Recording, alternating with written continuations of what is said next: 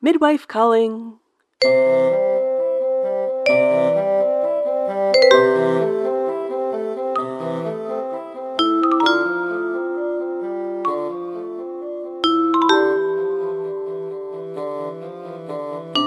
Hello, and welcome to Popular Opinion, a Call the Midwife podcast, where we talk about every single episode of Call the Midwife without spoilers. I'm Jan Moffat.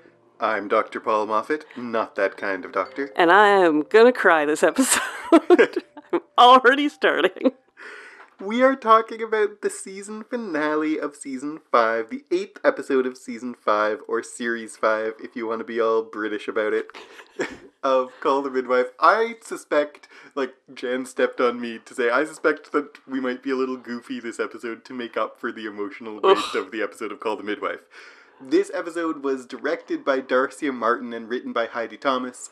We saw both of them last week in episode 7 of this season.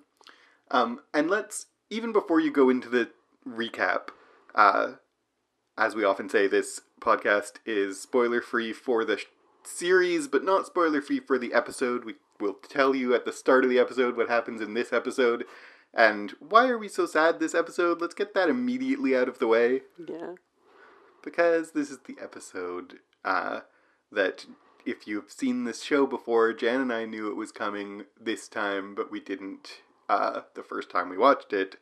Sister Evangelina dies in this episode, and it is heartbreaking and sad. It is absolutely heartbreaking, and everything in the episode kind of hinges on it and is changed by it, so we will recap the entire episode with that point in mind, even if we stop the recap earlier than that.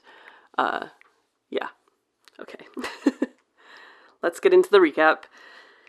Mature Jenny narrates about women having more choices in 1961 and everything seeming possible. Sheila and Dr. Turner discuss the contraceptive pill, and it has a new regulation. It is not for unmarried women after all. Violet's friend Tessie chats with her and Fred about her son Mitchell, who has come home from Australia and has a fiancé arriving soon. They arrange with Tom to have them marry as soon as she's off the boat due to her being very pregnant. Or in the family way, as they say. Rhoda and baby Susan come back to the clinic and have Susan checked out. Rhoda talks to Dr. Turner and Sheila, revealing her distress and her trouble sleeping, so she's prescribed Distaval. Barbara talks to Sister Evangelina about her spoiled apron, and Sister Evangelina reveals she isn't holding infants anymore due to her arm. Later at Nonotis, Sister Evangelina is annoyed with the nurses for being so loud and chatty when she's trying to get rest to gather her thoughts. Lastly, Barbara sees a pregnant Mrs. Tripty Veluk, a slutty woman who is living with bugs in her home, and a husband who is on shift work. So, this voiceover, the conversation about choices, the ending of the voiceover talking about choices leads straight into the contraceptive pill. I don't feel like that emphasis on choice, it's a minor theme in the episode, not a major one. Yeah. But maybe it's a red herring. It, makes you think the theme of this episode is going to be about choices, and there's a bit of a real shift in the episode halfway through. Yeah, exactly. So this episode seems to be about the contraceptive pill and about Tessie, whose son is going to get married, and his fiancée is very pregnant, and that all is clearly connected to the theme of the pill, and they have to get married the second she lands, because Tessie, through the whole episode, is obsessed with, the baby has to be born in wedlock, and whatever she has to do to make that happen. That all connects to the theme of choice.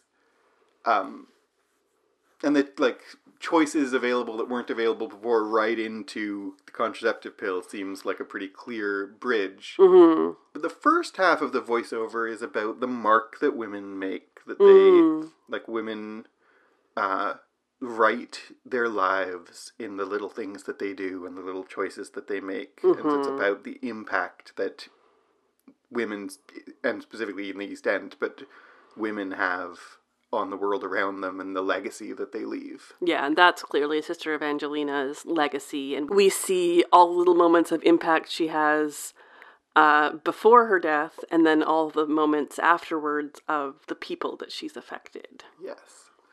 Do you want to talk at all about Tessie and Mitchell and his Australian bride who comes in? Does she actually arrive yet in this section? Not quite. Not quite. You no. stopped just before she arrives. Yeah. But he was in Australia, and he left back for England because he hated Australia. Yeah. And he did not know she was pregnant when he left. But travel times being what they are, she is going to be extremely pregnant by the time she arrives to join him. Mm-hmm. Do you have anything to say about that? I didn't really look it up, but this idea of he went off to Australia on like a promise of work and then was on a sheep farm and hated it and came back to the East End to do East End things, and Fred is all happy to have him back. To be a plumber, right? To be a plumber, was it? I couldn't remember. To be a plumber, actually, Fred says you're going to take care of the cuzzies. Yeah, I didn't know what that meant. Did you look that up? Yes, that is Cockney slang for toilet. Oh. But it comes from, like, I don't know if I'll try to make you guess. Can you take any guess why you would call a toilet a cuzzy? Okay. It comes by way of Spanish casa, meaning house. House. So Spanish house, casa, to cuzzy for outhouse. Right. I just love that. It's wild. It's yeah. wild. So you're going to take care of the cuzzies, meaning the toilets. The, like, thing about it, it maybe doesn't need to make too much of, but, like, the emphasis that Tessie has on, I want them married the moment the boat docks. And Tom is like, I'm sure people won't, I'm sure that, I don't actually remember if he says God, but he certainly says people will understand the situation. Mm-hmm. And Tessie says, yeah, but the kid will still be a bastard. Yeah. Which I find so interesting that, like, the kids being, I know that, bastard has a stigma, and, like, as long as you're married, like, literally in this episode, 2 seconds before birth, then they're not.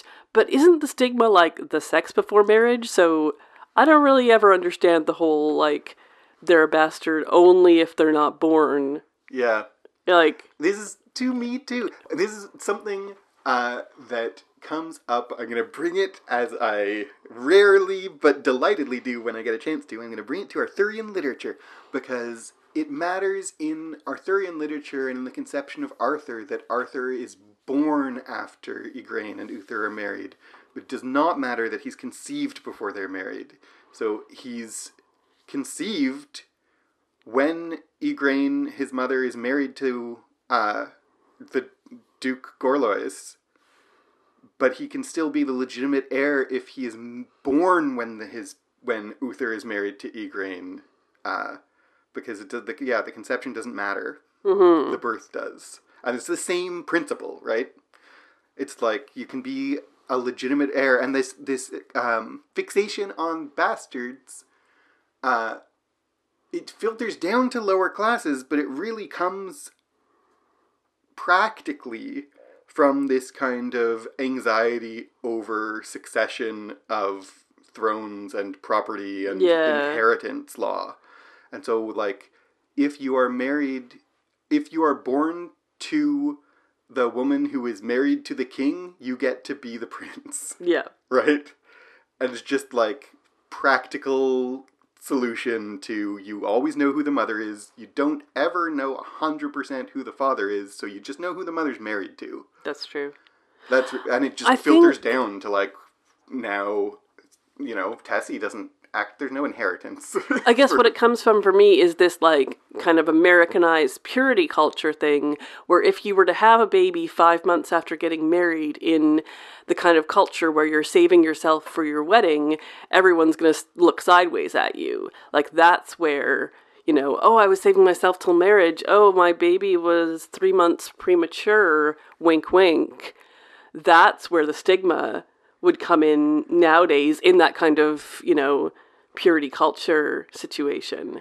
Yeah, you're putting there. I don't think that's where the stigma. I think that's also there would still be stigma. Yes, that's also where the stigma is. So I think that's where my brain is coming from so hard that I forget that it's about the literal birth rather than the conception. Yep, and I just to say again, maybe I'm repeating myself, but it's weird when you stop and think about it how lower classes adopt the practices that really only adopt the prejudices and stigmas and practices that first started because of the practical necessities of like upper classes whose worries are not relevant to, yes, absolutely. Absolutely. Do you want to talk about Rhoda and Susan? Yes, I do. So Susan is flippin' adorable. Oh, yeah. I don't know what they do to this baby to make her look like Susan. I don't know if it's CGI or like prosthetic things that they put on her, but it looks really realistic. It's well done. I don't think she actually is a baby with these deformities. So I saw something about it. I forget the details, but yeah, it's a mix of prosthetics and CGI, and she has fully formed limbs. Yeah, the baby. She her little face is flippin' adorable and like perfect casting for someone who they refer to as the father says that she's got a beautiful face and all this stuff. Yeah, but I love that she's back, that Rhoda is being followed up on when so many of our mothers that we see, we don't see again. So many babies that we see, we don't see again. But baby Susan is one that we're going to see here again, where it's not just a simple, the father finally loved the baby and the end of the episode. There's some struggles there. He still struggles. People cross the street because they don't want to be faced with her. And in the nursery, when Rhoda has her all wrapped up and the woman sitting next to her is like, isn't she hot? There's a line that I wonder what you think of. The woman next to her says, you can unwrap her, I don't mind. Mm-hmm. Does that mean the woman knows Susan's deal? Yeah, I'm sure it definitely does. Yeah. But there's speaking of stigma. Yeah, exactly. Speaking of babies getting stigma for things that are not their fault. Exactly. Then, of course, we have the Sister Evangelina moments of this part of the recap, which is she talks to Barbara, who has a bunch of poop all over her apron, adorably, and she's like, relate to the mother how much she's feeding. Maybe that's a bit much, which shows both her practicality and her expertise of she can look at poop on an apron and not be like, gross, let's get you another apron. She can also be assess what the situation is, what the problem might be of that happening, and tell someone else to take care of it. Yeah, it's a real moment that shows the expertise that comes with experience. Mm-hmm. And she's trying to continue to be of use without actually holding infants. Holding babies is a 2-arm job, she says. So she's not going to do any actual interacting with babies. And we know by the end of the episode, or by even the middle of the episode, that changes a little. But at this point already, we see what a loss that is. Mm-hmm. Because her experience and expertise, she can tell Barbara to tell things, but now there's it is still useful for her to be washing things, but that is not where her experience and expertise is best put to use for the community or for herself. And it's just sad. And we also, in this episode throughout about her, we see both good old Sister Evangelina, and she is the way she's always been, but also she has been away at the Silent Order and has changed. Yeah. She is making the choice of like, no, I'm not going to handle babies. I am aware of my own weakness in a brand new way. Yeah. And that her whole journey that we've seen so far on this show of making mistakes and recognizing her own weakness and going and, you know, having surgery a couple seasons ago and then going away to find, you know, solace and connection with God again, and then to come back and still be her same core self, but changed as well. Yeah. And I was gonna love say that. with this moment, like, we have seen her step back from midwifery before in, like, moments of shame and guilt and self-recrimination, and this does not feel like that. Not at all. It's like, it's a 2-arm job, I have 1 arm, I'm gonna do something that's helpful. Like, it's sad to see the, on one hand, it's sad to see her experience not being put directly to use, but on the other hand, her experience still is put to use because she can still advise Barbara, and she seems, you know, wistful about it, but not bitter or angry or guilty or shameful about it. You know? Yes, exactly. The other thing with Sister Evangelina in this section is, she is trying to nap. And all the nurses are being so chatty. They're talking about pantyhose. What's pantyhose? It's a new invention. They've had it in America. And like, just of all, I really love that conversation because of all things you could have them talking about to annoy Sister Evangelina. It's like new American underwear to like have silky sexy legs. Yeah, it's exactly. so funny to have her be like,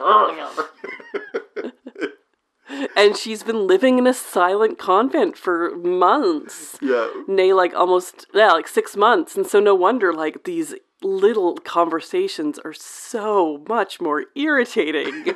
She doesn't have 5 minutes to gather her thoughts before Compline. Like, no kidding. That would be especially irritating. And that's the other thing I love about all this lead up to before she dies is it's not all positive. It's not all rosy. You know, we do see some really rosy moments, but we also see her being like annoyed and herself. We also see this moment of her trying to rest is a bit of a like... Yeah, it's a clue that physically she is not as well as she once was. Mm-hmm. It's not just the arm. Yeah. Because we've never seen her like napping before. No, never. So that's an unusual behavior for her, and like that's a funny scene and also foreshadowing and in context, like when you've seen the whole thing and you look back, it's obviously very foreshadowy. Yeah, exactly. The other little thing that we went past quickly, but I just don't want to not mention, is back to the Mulluxes and that Dr. Turner, Mrs. Mullux can't sleep and he prescribes her Distaval. Yes, and so that Distaval is thalidomide. It's the same drug, it's just different names for it. We know that by the end of the episode, they make that clear, but just at this point, it's such a twist of the knife that he's prescribing her. This is the first time she's prescribed, by the end of the episode we know, this is the first time she's prescribed it, actually. Yeah. Not the first time she took it, but that he prescribes it. It's like, it's just a mild sedative. It's super to Rhoda Mullux holding Susan in her arms is just like... Yeah, it's a gut punch. Yeah. So the last pregnant woman we have in this section, in this episode, is Mrs. Tripty Veluke, who is a Saletti woman.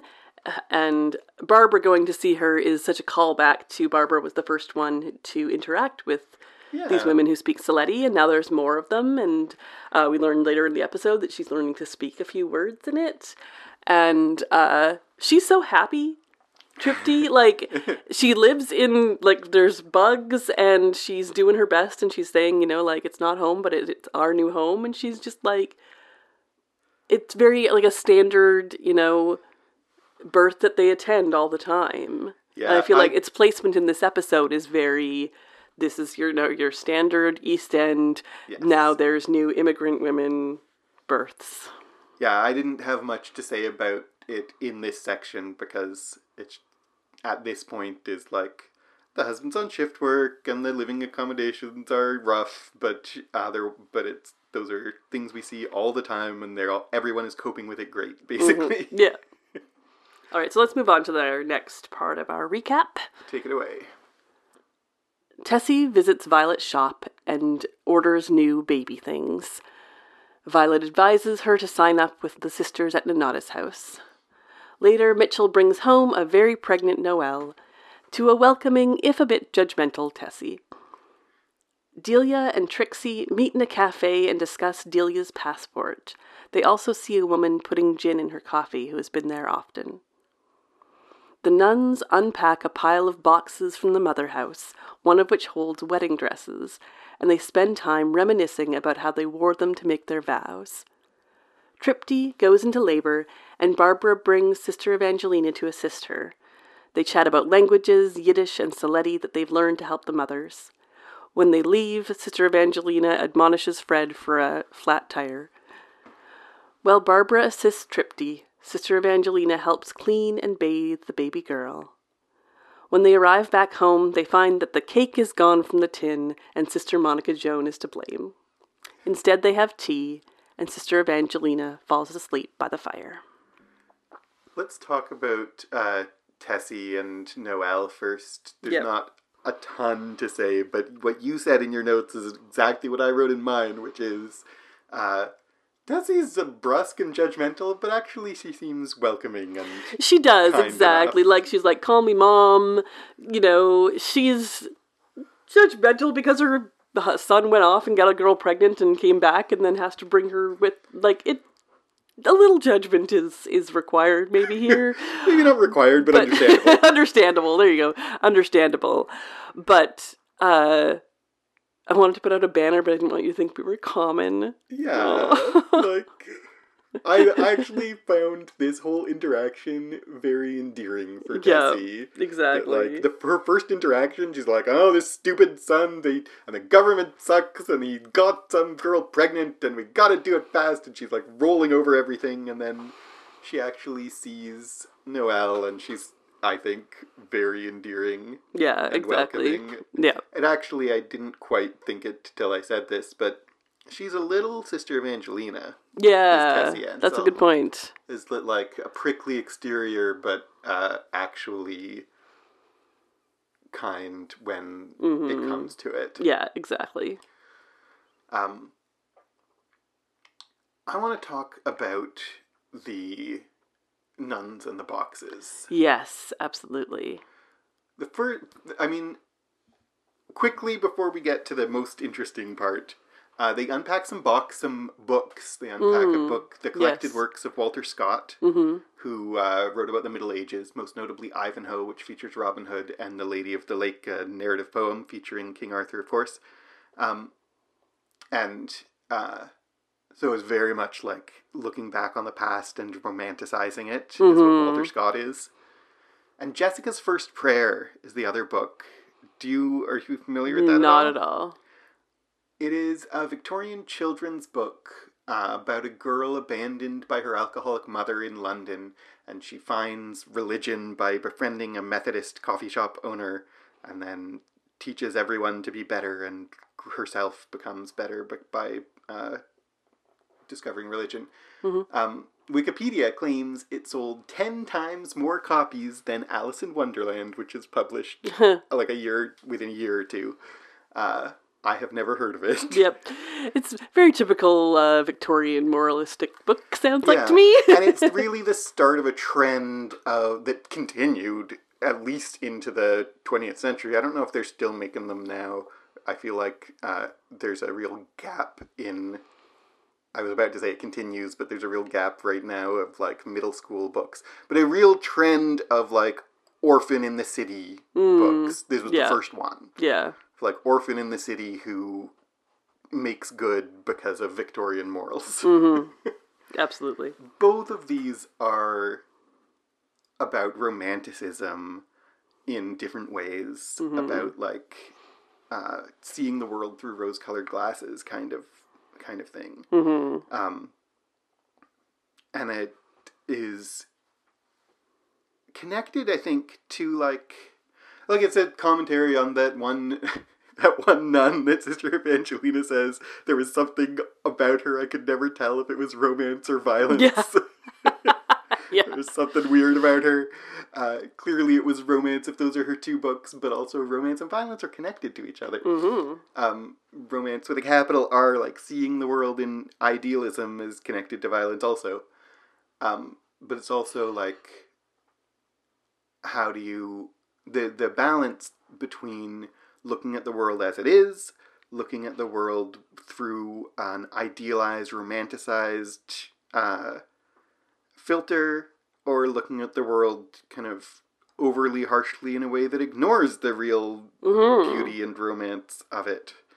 And we see that playing out in this whole episode, in this whole show. And then they open up the wedding dresses. The wedding dresses. That was so neat to me. I actually don't think I knew. I mean, obviously I've seen this episode before, but I'd forgotten. I didn't think I knew about that they wore wedding dresses to take their vows. And I did a little bit of research, and of course, when you research nuns, all that comes up is Catholic nuns. Yeah. So it's hard to find a lot of references to Anglican nuns. But it is definitely a tradition that has waxed and waned, and still some women do it not so much. Some nuns do it not so much in an actual wedding dress, but in like a white dress that they might call their wedding dress for becoming the bride of Christ. But I love this, like, women donated their wedding dresses for the nuns to wear. And we have the detail of Sister Julienne's wedding dress had silver lace threading that she had to pick out by hand because it was too fancy. And Sister Winifred and Sister Monica Joan shared a dress. This was, that many years between them. Yeah. It would have been, 40 years at least. Like, Sister Winifred is quite young.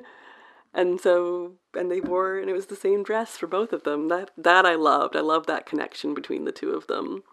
And of course, then Sister Evangelina, I didn't ever want to wear a dress. I didn't, this is just, a bunch of lace and frivolities. I never had a dream of being married. And, it's just, I love this moment. And poor, Sister Mary Cynthia, who didn't get to wear one. Yeah. Because they had stopped the practice by the time she took her vows. She did her vows in her habit. And they say, the look on your face was worth any wedding dress, but it's she still feels a little wistful about it. Sister Monica Joan quotes from a poem by Gerard Manley Hopkins, who is one of my absolute favorite poets. Who is one of my absolute favorite poets. The poem that she quotes is called Heaven Haven. The subtitle is A Nun Takes the Veil.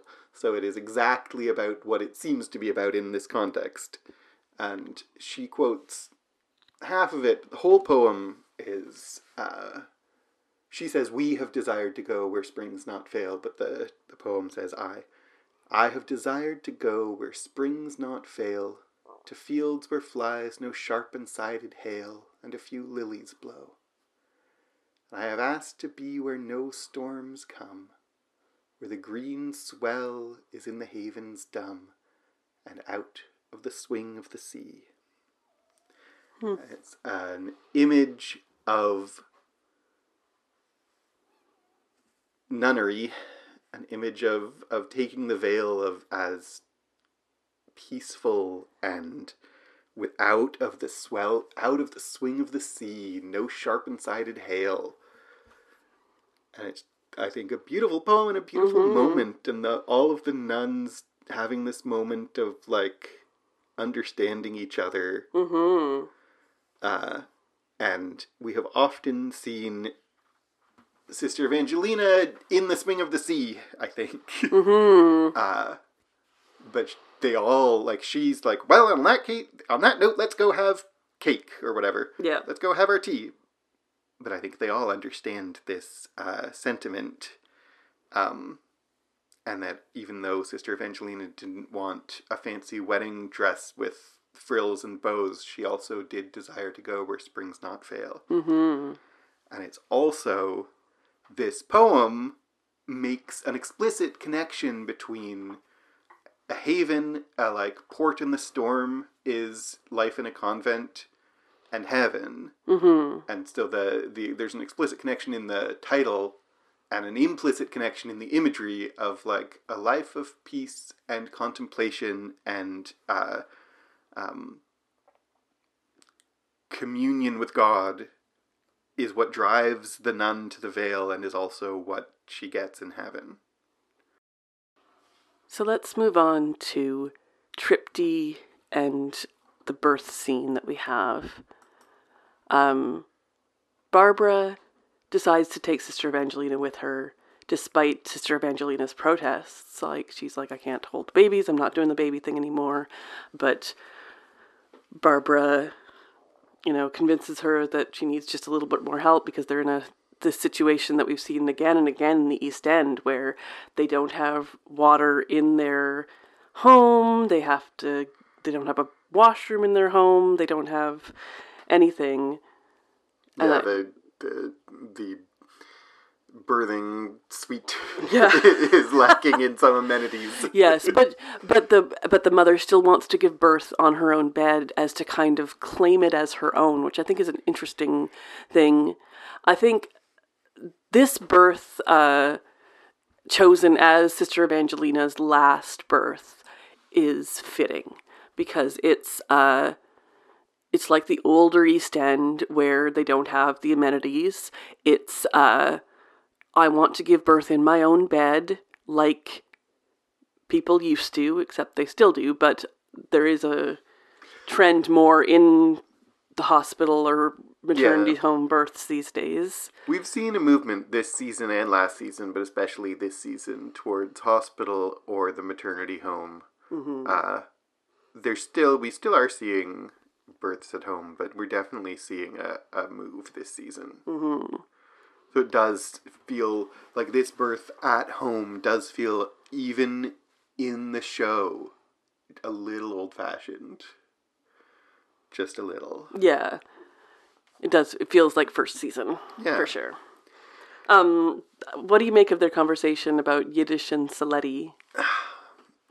I think on this whole interaction, like, the conversation is a great jumping off point, but the whole thing I was going to say about Barbara and Sister Evangelina, and maybe I'll say it and put it on the back burner while I answer your question, but it's like, do you feel like Barbara's pushing Sister Evangelina to get into midwifery again? Is that like Barbara seeing something that Sister Evangelina needs? Is it just Barbara needs help, or is it Barbara is driven by the plot? And the connection over the languages is a little bit the same. Like, it's a really sweet moment. It strikes me as slightly slightly out of character for Sister Evangelina to say to Barbara, like, you remind me of a young me.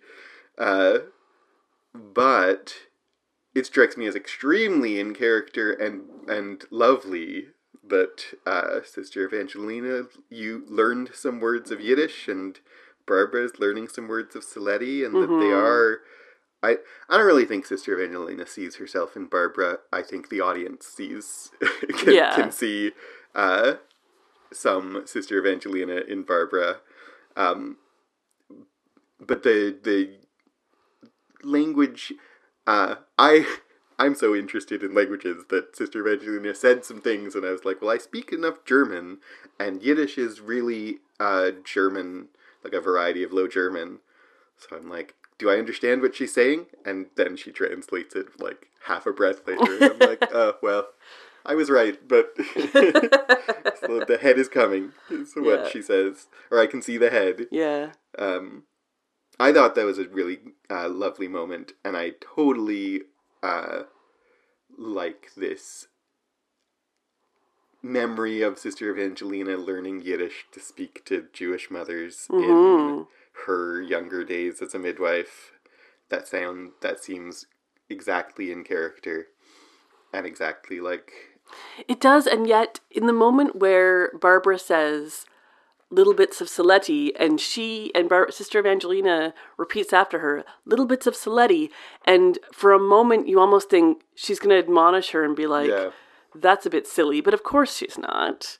Of course she's like, that's a lovely thing to do, to learn that language. And she's been away for a lot of Barbara's learning these things, and so for her to come back and see Barbara coming into her own Sister Evangelina was right there when Barbara first came and she was rolling her eyes at all of her mistakes and all of her, early novice things. And now she's almost seeing her as an equal and like passing the torch on to her. And even though I agree that it's a little silly to compare them because they're not alike at all, but it is a passing of the torch in this moment. Yeah. Also, in this whole birth scene, Tripty talks about, like, she wants to give birth at home, even though her home isn't the most clean and comfortable and with amenities. And then one of the other things she talks about is, like, lying in her country. They would lie on the floor with the baby for, how long does she say? And they would have a quiet, private place. And even here, they won't have the quiet, private place, but they still will be mother and baby together without the father for a couple of days, hours, I forget how long. Yeah. And Sister Evangelina is like, oh, that's lovely. Get the men away.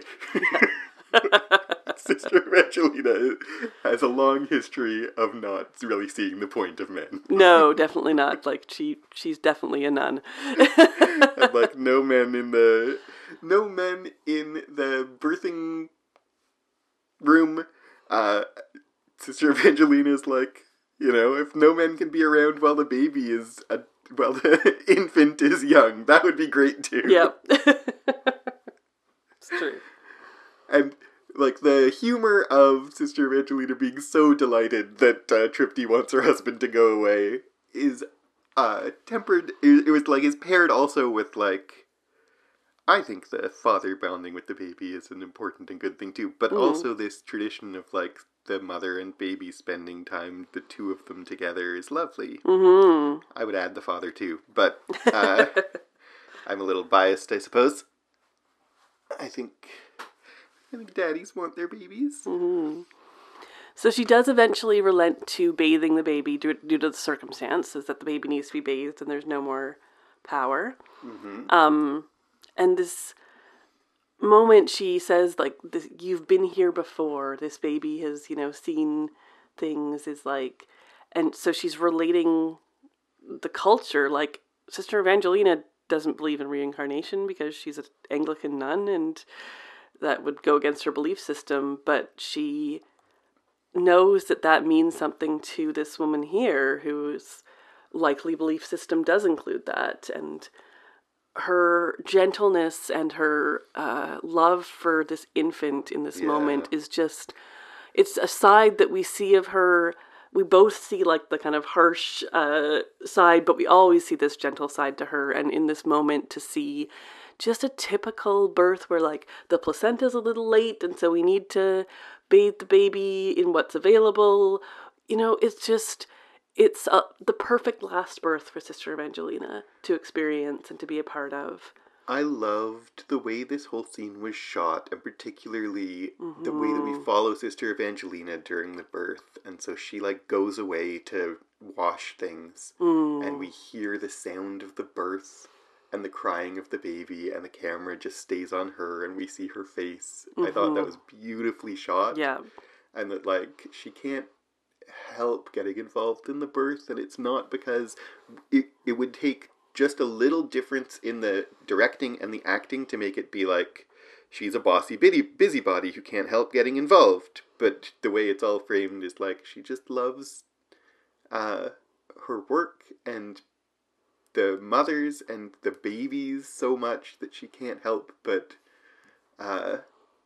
hold the baby and love it and love being there, and it makes me love her and love like it's beautiful. It is a beautiful last birth for her. Yeah. So they go back to Nonatus, and so this is her last conversation with Sister Monica Joan is over the cake. And despite the part of me is like, does her last conversation with Sister Monica Joan have to be an argument and her berating her for eating the cake? But yeah, it does. It's kind of perfect. I can see why the writers decided to put that as her last scene in general, is like, we just wanted some cake, fine, I'll have some tea and just sit by the fire, and that's her last meal. Yeah, I think the, like, if her last scene with Sister Monica Joan was like, oh, you have the cake, you've earned it would just be so saccharine. Yeah, exactly. And it would be so, like, she needs to continue to be the character that she has been. Sister Monica Joan would eat the last of the cake, and Sister Evangelina will be mad at her about it. Exactly. Like, I thought it was just right. Yeah.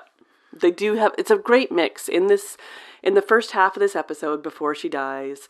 It's such a good mix of, sweet moments and Sister Evangelina's changes that she's gone through, and stereotypical exactly what would always happen is she's always going to grate against Sister Monica Joan. She's always going to be a little bit bossy in the birthing suite of like, let's not bring out the gas and air yet.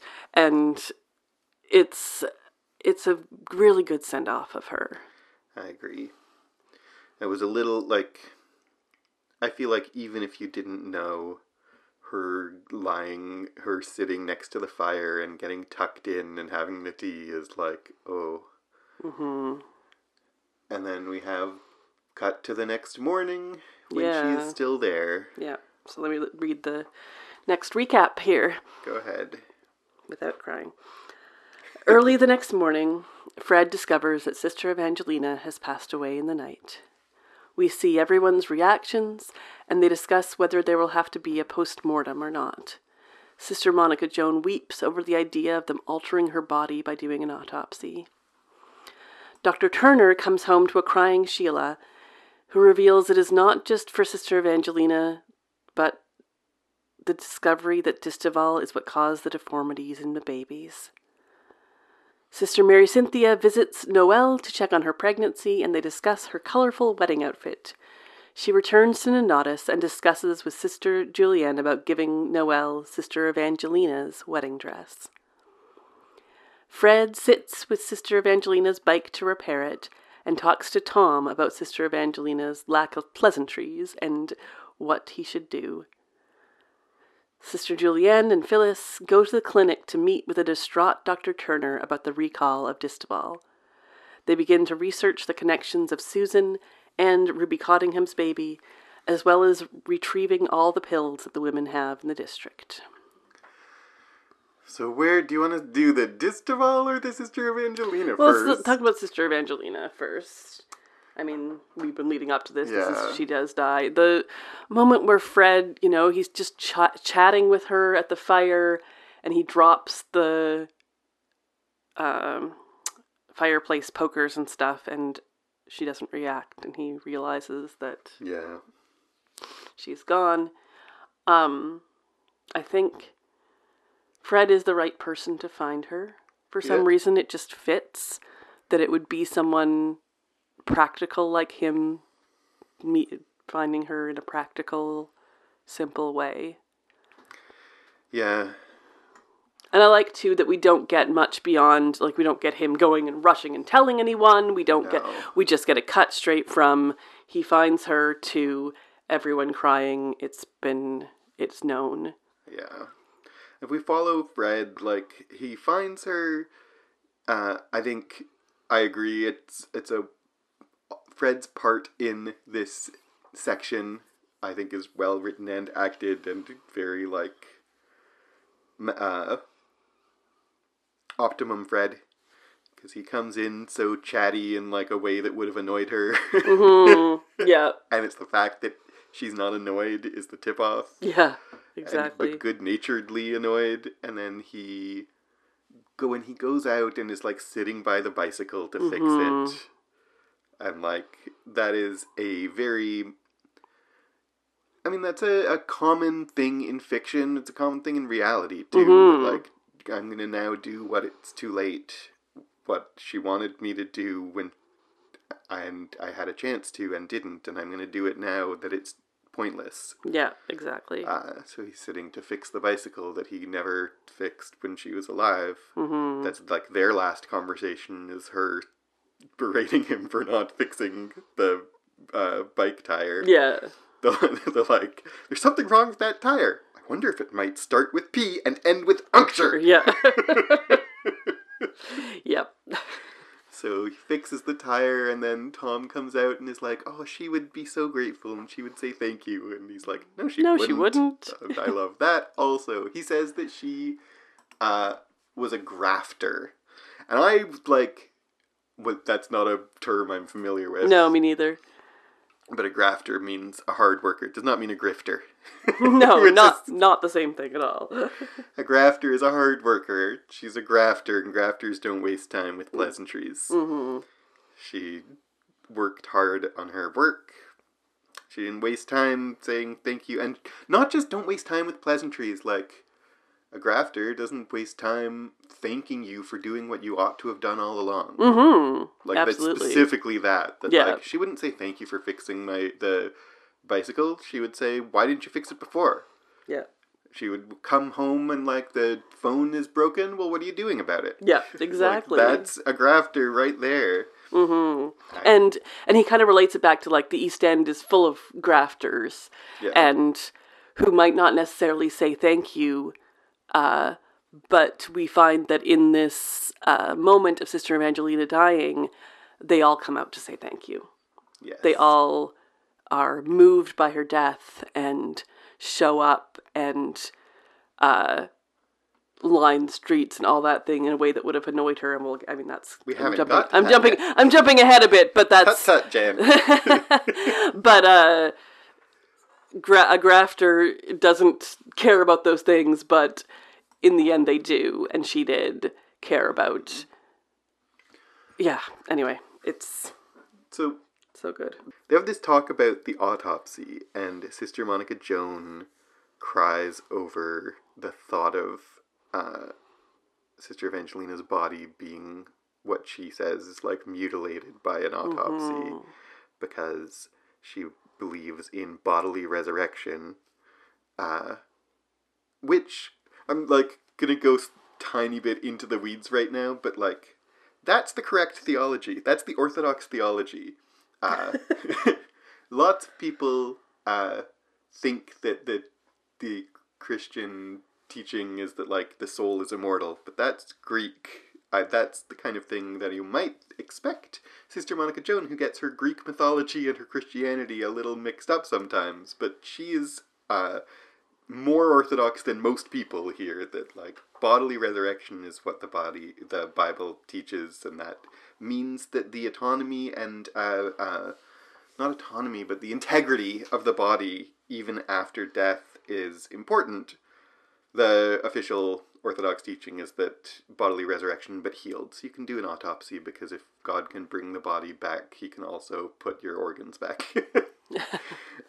But she's concerned about, like, Sister Evangelina is going to be resurrected with the body that she had. And so if you cut it all up to do an autopsy, she's concerned about the future.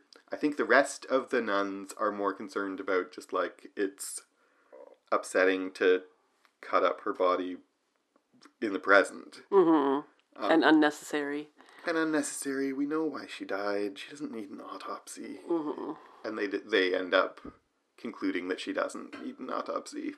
But it's an interesting concern that they have, and expressed by Sister Monica Jones so emphatically and passionately.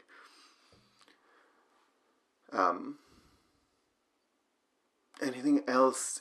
Well, the bulk of the funeral and the reaction all happens in the next section. Is there anything else, Sister Evangelina?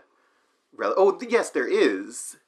All the relation to Sister Mary Cynthia and Noel. Yeah, so Sister Mary Cynthia goes and sees Noel, and she's got this beautiful, like, dress that's all colorful that she's brought over from Australia, but she is sad that she's not getting her nice white wedding dress. And I love Sister Mary Cynthia talking to Sister Julianne, and she says, I heard Sister Evangelina's voice in my head is like, Tessie for a mother-in-law, and not even a wedding dress, give her mine. And absolutely. Give her mine, for pity's sake. For pity's sake, exactly. And that is what Sister Evangelina would say. And I love that she gets it. And when later in the episode, it's very altered, they've taken off all the lace and stuff, but she has a wedding dress that is big enough to wear because Noelle is slender but pregnant, and Sister Evangelina was a bigger woman, so it all fits together. Yeah, the issue with the wedding dress, just to spell it out, is she has a collar for wedding dress because she shouldn't have a white wedding dress because she's obviously not a virgin, but then also she and even Tessie, her mother-in-law, are that's Tessie's first thought, okay, you could have a white wedding dress, that's not really that big a deal, but then the next difficulty is there's none that fit her because she's 9 months pregnant. And needs to get married immediately, so there's no time to alter it. Yeah. Just to spell all that out. That, that's why the colorful wedding dress is a thing. Yeah. So Distaval. So Distaval. I'm using kind of Distaval in place of thalidomide because that's what they're doing. But thalidomide, Distaval, same thing. I think I mentioned that earlier. Distaval's the brand name. Yeah, Distaval's the brand name. So Patrick comes home to Sheila crying, and he's he just assumes, of course, that it's about Sister Evangelina, and she's like, no, I thought I might, but I know that she wouldn't want me to. And then I'm crying because this drug that we've given our patients is being recalled for birth defects that has been this thread the entire season in a way that I don't think, up until now, there hasn't been something like this in this show where you've had a mystery in the first episode, wasn't it? With Susan and Rhoda? I think so. And not finding out until the last episode within the show. And we obviously talked about it because it was a real thing and we knew. But within the world of the show, they didn't reveal it until the last episode of the season. And so that does reflect real life, is you'll have these mysteries and why are these babies being born deformed? And then the reveal of this drug that we've seen him prescribing, including in this episode. Yeah. He prescribed it to Rhoda, and it's just a gut punch. Yeah. Yeah. And there's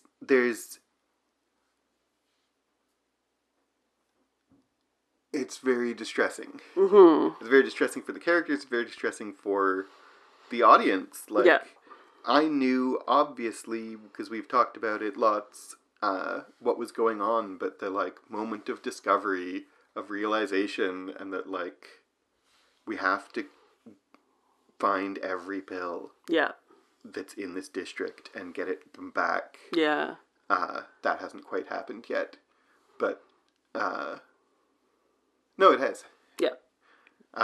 We have to find every pill in this district, and they have to trace everybody's history. Mm-hmm. How did these women get Distaval, and because it's prescription, but also it was prescribed with the frame of it's a mild sedative, it's not that big a deal, and so people are sharing the medicine, which people, if they were warned that this is a really serious drug, wouldn't have. So even though he didn't prescribe it to Rhoda when she was pregnant, he still feels responsible for her taking it while she was pregnant because he didn't give her warnings about it. Yeah. He being Dr. Turner. Yeah. He is blames himself, and on one hand, I totally get it. He feels guilty, he feels responsible, and to some degree is, even though he could not have known. No. He still is the one who prescribed it, so he still is responsible, if not guilty. Yeah. Right? So I totally get it. But on the other hand, watching this scene of Dr. Turner blaming himself I'm okay, your self-recriminations aren't helping anyone. Move forward. Yeah, he's allowed a little bit of grief, though. If he hadn't had that grief, he'd be why doesn't he feel bad about this? It's true. It's true. But And that they get Nurse Mount is good with a Rolodex and good under pressure, and like who do we need to help us? And like Patsy totally is one who absolutely is no nonsense in a crisis. Yeah, and a good researcher. Yeah. And all right, let's. Oh, sorry, go ahead. No, nothing. Let's move on to the last section. The nuns pray over Sister Evangelina's body, and when the undertaker arrives, he offers everything free of charge, revealing that Sister Evangelina saved his life at birth. Phyllis, Patsy, and the Turners research who has taken the pills, and it's discovered that Rhoda's sister had the pills. Sister Julienne finds Ruby in the cafe. She had been the woman Delia saw earlier. Sister Julienne reveals to her why her baby died. The people of Poplar line up to pay their respects to Sister Evangelina in her coffin. Phyllis and Trixie get their funeral clothes ready, and Trixie reveals her loneliness, saying that she doesn't want a man, but Phyllis says she doesn't think Trixie fits being a spinster and shouldn't pretend it does. Delia and Patsy meet with Delia's mother to talk about Delia becoming a midwife and going to Paris. Mrs. Busby hints that she knows what's going on with them, but ultimately hands over the birth certificate so Delia can get her passport. At Noelle and Mitchell's wedding, she wears Sister Evangelina's wedding dress, but goes into labor at the reception and gives birth in the community center while everyone else is celebrating nearby. The baby boy is born and the dress is ruined, but it's the perfect ending to Sister Evangelina's dress. Dr. Turner and Sheila tell Rhoda the reason for Susan's deformities. She's upset and talks about the difficulties of having to deal with other people and her husband. Mature Jenny narrates about the loss we see as the procession begins for Sister Evangelina's funeral. Due to the lack of flowers, Sister Monica Joan puts her well-worn shoes on top of the coffin, and everyone follows the hearse. The streets are crowded with people wanting to pay their respects, as Mature Jenny narrates how she would have been irritated that work came to a standstill just for her. Let's continue on the Distavel exactly. plot first. I referenced this. I lost track of what happened before or after what you'd recapped or not, even though I have your recap in writing in front of me. But what I said about Rhoda's sister is the one who had the pills is revealed here, that Rhoda wasn't prescribed but still got the pills, and they tracked where they came from and how they got them. And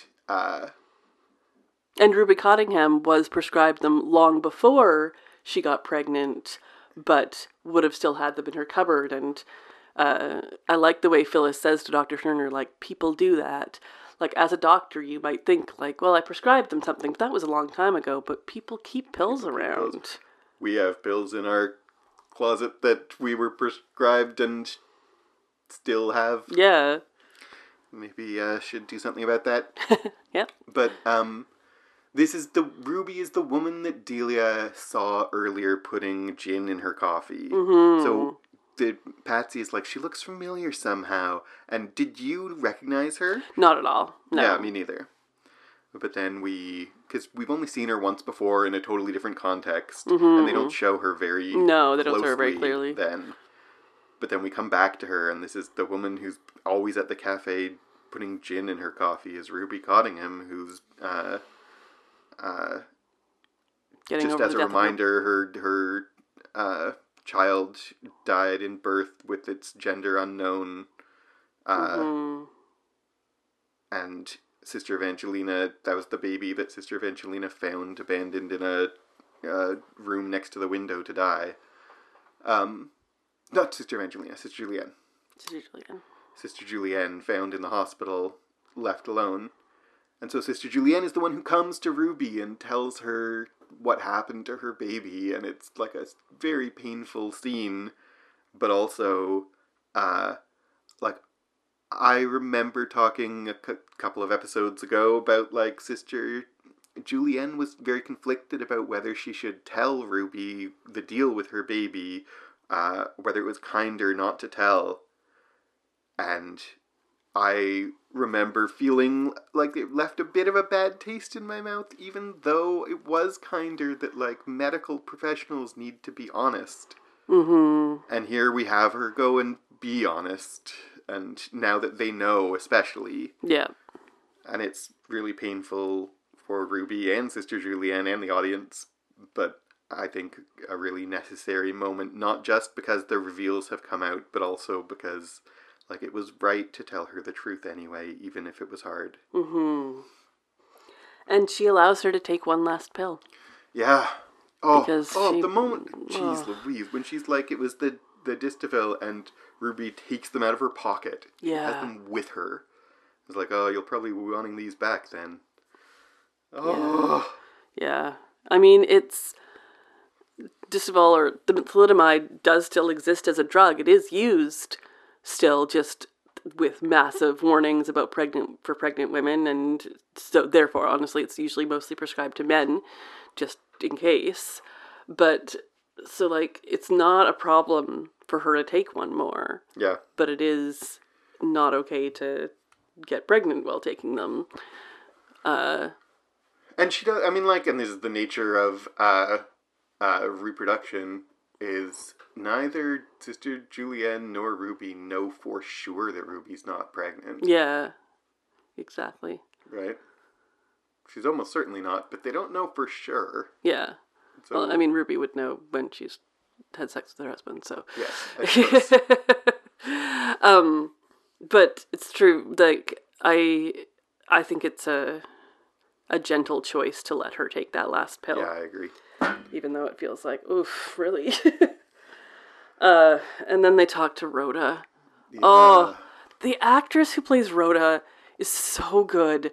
I agree. The way, and the actress who plays Susan is, like, ridiculously cute in this scene. Her little face, like, looking up at her mom and just, like, oh, she's, like, little angelic curly-haired baby. It's so friggin' cute.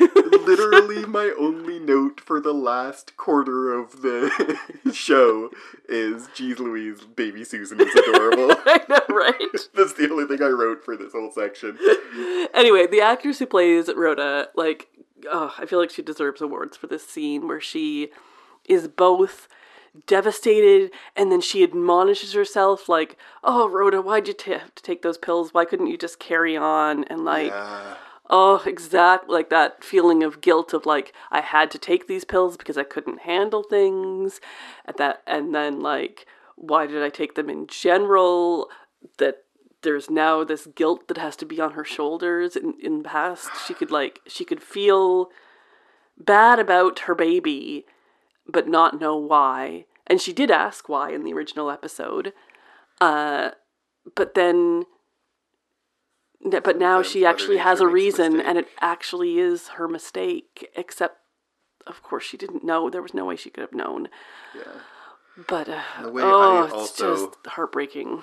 Like you said, I find it so heartbreaking and I love it and I hate it. Yeah. But I love the performance and writing of, why did you have to? You couldn't just live with being uncomfortable. You had to take a pill. Yeah. That, like, she's not recriminating herself as if she should have known, but that, like, taking a pill in general is weakness.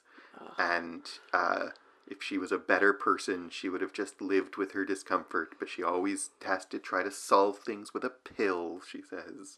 And it's so painful and so relatable. And so, like, yeah, it's a really compelling scene. Mm-hmm.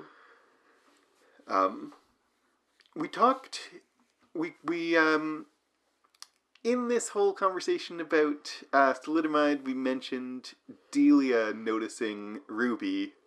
That brings us to, do you want to talk about Delia and Patsy? Yeah. So, this meeting with her mother, do you think that her mother knows the deal with... Yeah. Her mother says, I'm not an Actually, I'll even back up. Patsy is like, she's going to come to Paris with me. Mm-hmm. We're going to go to Paris together. And her mother says, you two are thick as thieves, aren't you? And then she says, I'm not an unsophisticated woman. I've been to the Isle of Man. And the And Isle Delia of Wight. says, I haven't. Heyo! No, Delia says, I haven't. I wrote the heyo. But, like, Delia has not been to the Isle of Man. But I'm not an unsophisticated woman. Yeah, it does feel like Absolutely, I know what's going on it means, here. like, I know I'm not stupid. Mm-hmm. I'm in denial, and I am not gonna talk about it openly because, reasons. But I'm not an unsophisticated woman. That doesn't mean I understand the need to travel. Yeah, exactly. I've been to the Isle of Man. It seems like a non sequitur, but it means I have seen more than my little sheltered corner of the world. Yeah, I've been outside of Wales. I've been outside of Wales. I've been outside of England even. I mean, the Isle of Man is politically England, but I've been outside of the Isle of Britain. Mm-hmm. The Isle of Man has not always been politically England, but... Let's not go down that road, please. Okay, in Arthurian... No, not a third Arthurian story in this Call the Midwife podcast. But yeah, I think she definitely knows what's going on with, like, the nature of Delia and Patsy's relationship, even though she doesn't want to really talk about it. Mm-hmm. And the Isle of Man as a metaphor for being sheltered. Like, I've been to the Isle of Man, I've been off of Wales, I've been out of my little sheltered corner of the world, I'm sophisticated, and Delia saying I haven't, and, like, I made a joke because of the Isle of Man, but it is, like, you have made me more sheltered than you are yourself. Mm-hmm. Is, like, an important thing for her mother to hear. Yeah. That you are trying to make me an unsophisticated woman. Mm-hmm. Right. There's not a ton, I suppose, but I just wanted to really spend a moment on that scene. Yeah, well, let's go back to let's go to the other small scene that we have here is Phyllis and Trixie's conversation. Mm-hmm. So Phyllis, has noticed Trixie's she's had a hard season. Mm-hmm. And she says it's the loneliness, and she's like, it doesn't have to be a man. It doesn't always have to be a man. But Phyllis is like, yeah, but you're not cut out to be a spinster. It's like people like me, people like Sister Evangelina, aside from the fact that she was married to Jesus, are kind of built to be spinsters. Whereas Trixie is not, and doesn't need to pretend to be. Yeah. And on one hand, the, like, feminist in me is like, she can live without a man, she can do whatever she wants. But on the other hand, I'm like, I can see where Phyllis is coming from, that Trixie wants that relationship, that tradition, that romance in her life, and always has. I think for some of the characters, tradition is it, but for Trixie, it's not tradition that she wants, it's romance. Yeah, exactly. Yeah. I think, like... Yeah, I really liked this little scene because on one hand, people can change and grow, and Trixie could become someone who is happy on her own. But I think that Phyllis is quite right that if Trixie says she will be happy on her own, she's currently is lying to herself. Yeah, exactly. That could become true, but right now it isn't. Yeah. And she doesn't have to pretend that it is. But I like that this has been a whole season of, like, Trixie's been in AA for a whole season. Yeah. And it's not easy. It's not like she magically went to AA, she stopped drinking, and everything was great. It has been a difficult thing to go through. And it has caused some loneliness. And she doesn't have, the time in her room where she makes a drink for everybody and they all go out. They don't go out anymore. They don't... Patsy is in Delia's room. Barbara has Tom, and so they don't do the same things they used to do as young nurses, and that, like, a lot of that does hinge on Trixie's drinking. Yeah. So it's all kind of tangled up together, and her loneliness is the strength that she has shown through this to keep sober despite this loneliness is a lot of strength. Yeah, I like Trixie. We were talking a little off microphone about the different, about how Trixie has grown since the first episode of the pilot. That she was a little, a little shallow, flighty and flirty. Flirty, shallow, and a little mean-spirited. Yeah. In the first season, and especially the first episode. And that, I'm rooting for Trixie to come out the other side. Mm-hmm. Exactly. All right, so lastly, Sister Evangelina and all the people of Poplar. And I love that the Undertaker comes and he's like, I want to pay for everything. And Sister Julian's like, really? Is that necessary? And like, he tells the story of how Sister Evangelina was there when he was born early and sat up with his mother for like a week or whatever it was. And like, she saved so many lives in this district. So no wonder they all want to pay their respects. And this is the theme that we've seen through the whole series, coming back again, of birth and death as mirrors of each other, that the funeral director can guide Sister Evangelina, can help guide Sister Evangelina out of the world as she guided him in. Mm-hmm. That, like, he says that he's paying her back what he owes her. And that's not just, like, a kindness. Mm-hmm. That's like, she was with him and his mother and the people who loved him as he came into the world, so he's gonna be with the people who love her as she goes out. Yeah. And the thing about her taking her vow of poverty very seriously is there wouldn't be a wreath, a big old wreath on her coffin, because she wants to take that vow seriously. And so the loveliness of Sister Monica Joan putting her well-worn shoes, and her shoes have been a theme for the whole show. Yeah. Like, she wore those, like, plimsolls for a while because they found them in the charity bin and all that. And, like, and her taking her vow of poverty seriously. Yeah. We've seen.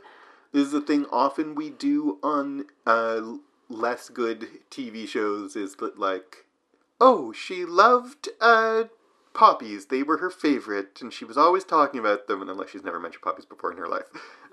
But the shoes were something that we, the show, cared about already. They're not just pulling it out of the air. Yeah. And the vow of poverty was very important to her. It's something that we are not just being suddenly told. We've seen it in her character from the beginning. Mm-hmm. It's so much more meaningful. Yeah. I forgot to talk about the dress being ruined at the wedding. Oh, yes. So Noelle, of course, goes into labor at the wedding. Like, they get married and she's like, well, I definitely could sit down, and like, oh, you're in labor. And the dress, and she, like, births the baby in her wedding dress, which is completely, like, covered in all the viscera of birth. And of course, that is also this fitting end to this garment that Sister Evangelina didn't want to wear to take her vows because she never dreamed of a wedding, but she did dream of this, of like, that this dress may be used for a practical reason to wrap up a brand new newborn and to be with a mother to help her through this birth. Yes, absolutely. Yeah, it's a great ending. It's a beautiful symmetry and ending to the wedding dress and to Sister Evangelina's presence in Poplar. Mm-hmm. The one thing I wanted to call attention to just at the very, very end of the episode that I really liked was, it's kind of Sister Evangelina's hearse goes, and then all the nuns are right behind it, and then all the midwives and nurses, and Trixie steps up beside Sister Mary Cynthia, and they walk together. And I think that that's really important to have the two of them, who have been there since the very first episode, who have had this long friendship, who have had this friendship with Sister Evangelina, be together. That there has been a separation between the two of them, but that they would ultimately be comforting each other. I think that was a well done moment. I agree. Yeah, absolutely. Especially in the context of Trixie's loneliness, and that we end with her, in a small way, but connecting with people with Sister Mary Cynthia, who has been her oldest friend here. Mm-hmm. Yeah. All right, so what was your favorite part of this episode, Paul? My favorite part was Sister Evangelina's face during Tripty's birth. When she's out of the room. When she's out of the room and we hear that, and, like, we've seen so many births, obviously, on this show. And one of the things that I love about this show, and we've talked about before, is that, like, they're all different. Mm-hmm. And they're all different because the circumstances and the women and the babies are different. But the show also frames them differently. And some of them are the same as each other in the framing and directing, but they direct this birth. We haven't seen a lot of births off camera. Mm-hmm. And I thought this was beautifully directed, and the focus being on Sister Evangelina was right for the episode, and was very moving, and I loved the, like, warmth and love in her face in that scene. And when she hears the baby crying, and she's just, like, so happy. Yeah, that was my favorite part. Absolutely. How about you? That's close. I think when she's actually bathing the baby is my favorite. When she's kind of gently holding her and bathing her and setting her down in the towel and everything. When it's just that whole moment there. The lighting, the framing, the gentleness, everything about that was beautiful to me. We didn't talk about it at the time, but bathing is motif of spiritual care on this show. Yes. Always has been. And remember Sister Monica Joan bathing Sister Mary Cynthia recently. Yeah. And remember who was it with her? But it was Jenny and one of the nuns bathing the homeless woman. Yeah. In that Christmas episode. I think that was Sister Evangelina. I think it was Sister Evangelina and Jenny.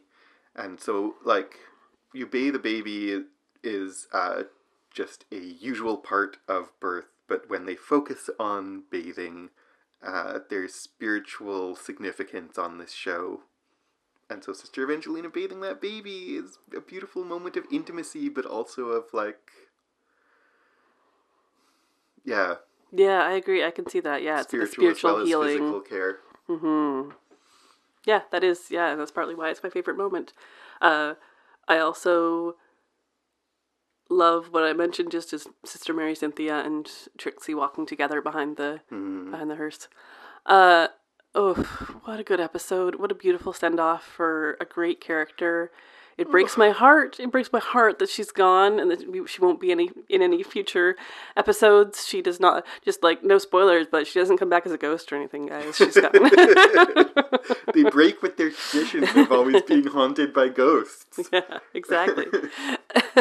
It's actually funny because Charlotte Ritchie, who plays Barbara, is on a show called Ghosts with, that's a really good show, a really funny show.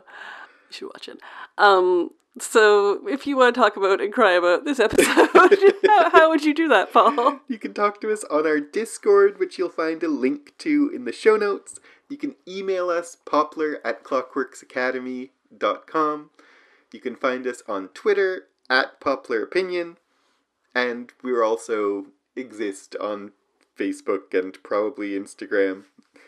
Always Popular Opinion. I don't think we're on Instagram. Well, Instagram is connected to Facebook. Oh, true. So, we, I don't use Instagram at all. But if you do, you could probably find us. All links to all of that is in the show notes. And if you want to support this show, we would be very grateful. And it would make it easier for us to keep making episodes. You can support us at patreon.com/clockworkscast, and there's a link to that in the show notes as well. Thank you very much for joining us this week. I have been Paul Moffat. I've been Jan Moffat, and that's just my popular opinion. I'm making a popular opinion Instagram as you speak.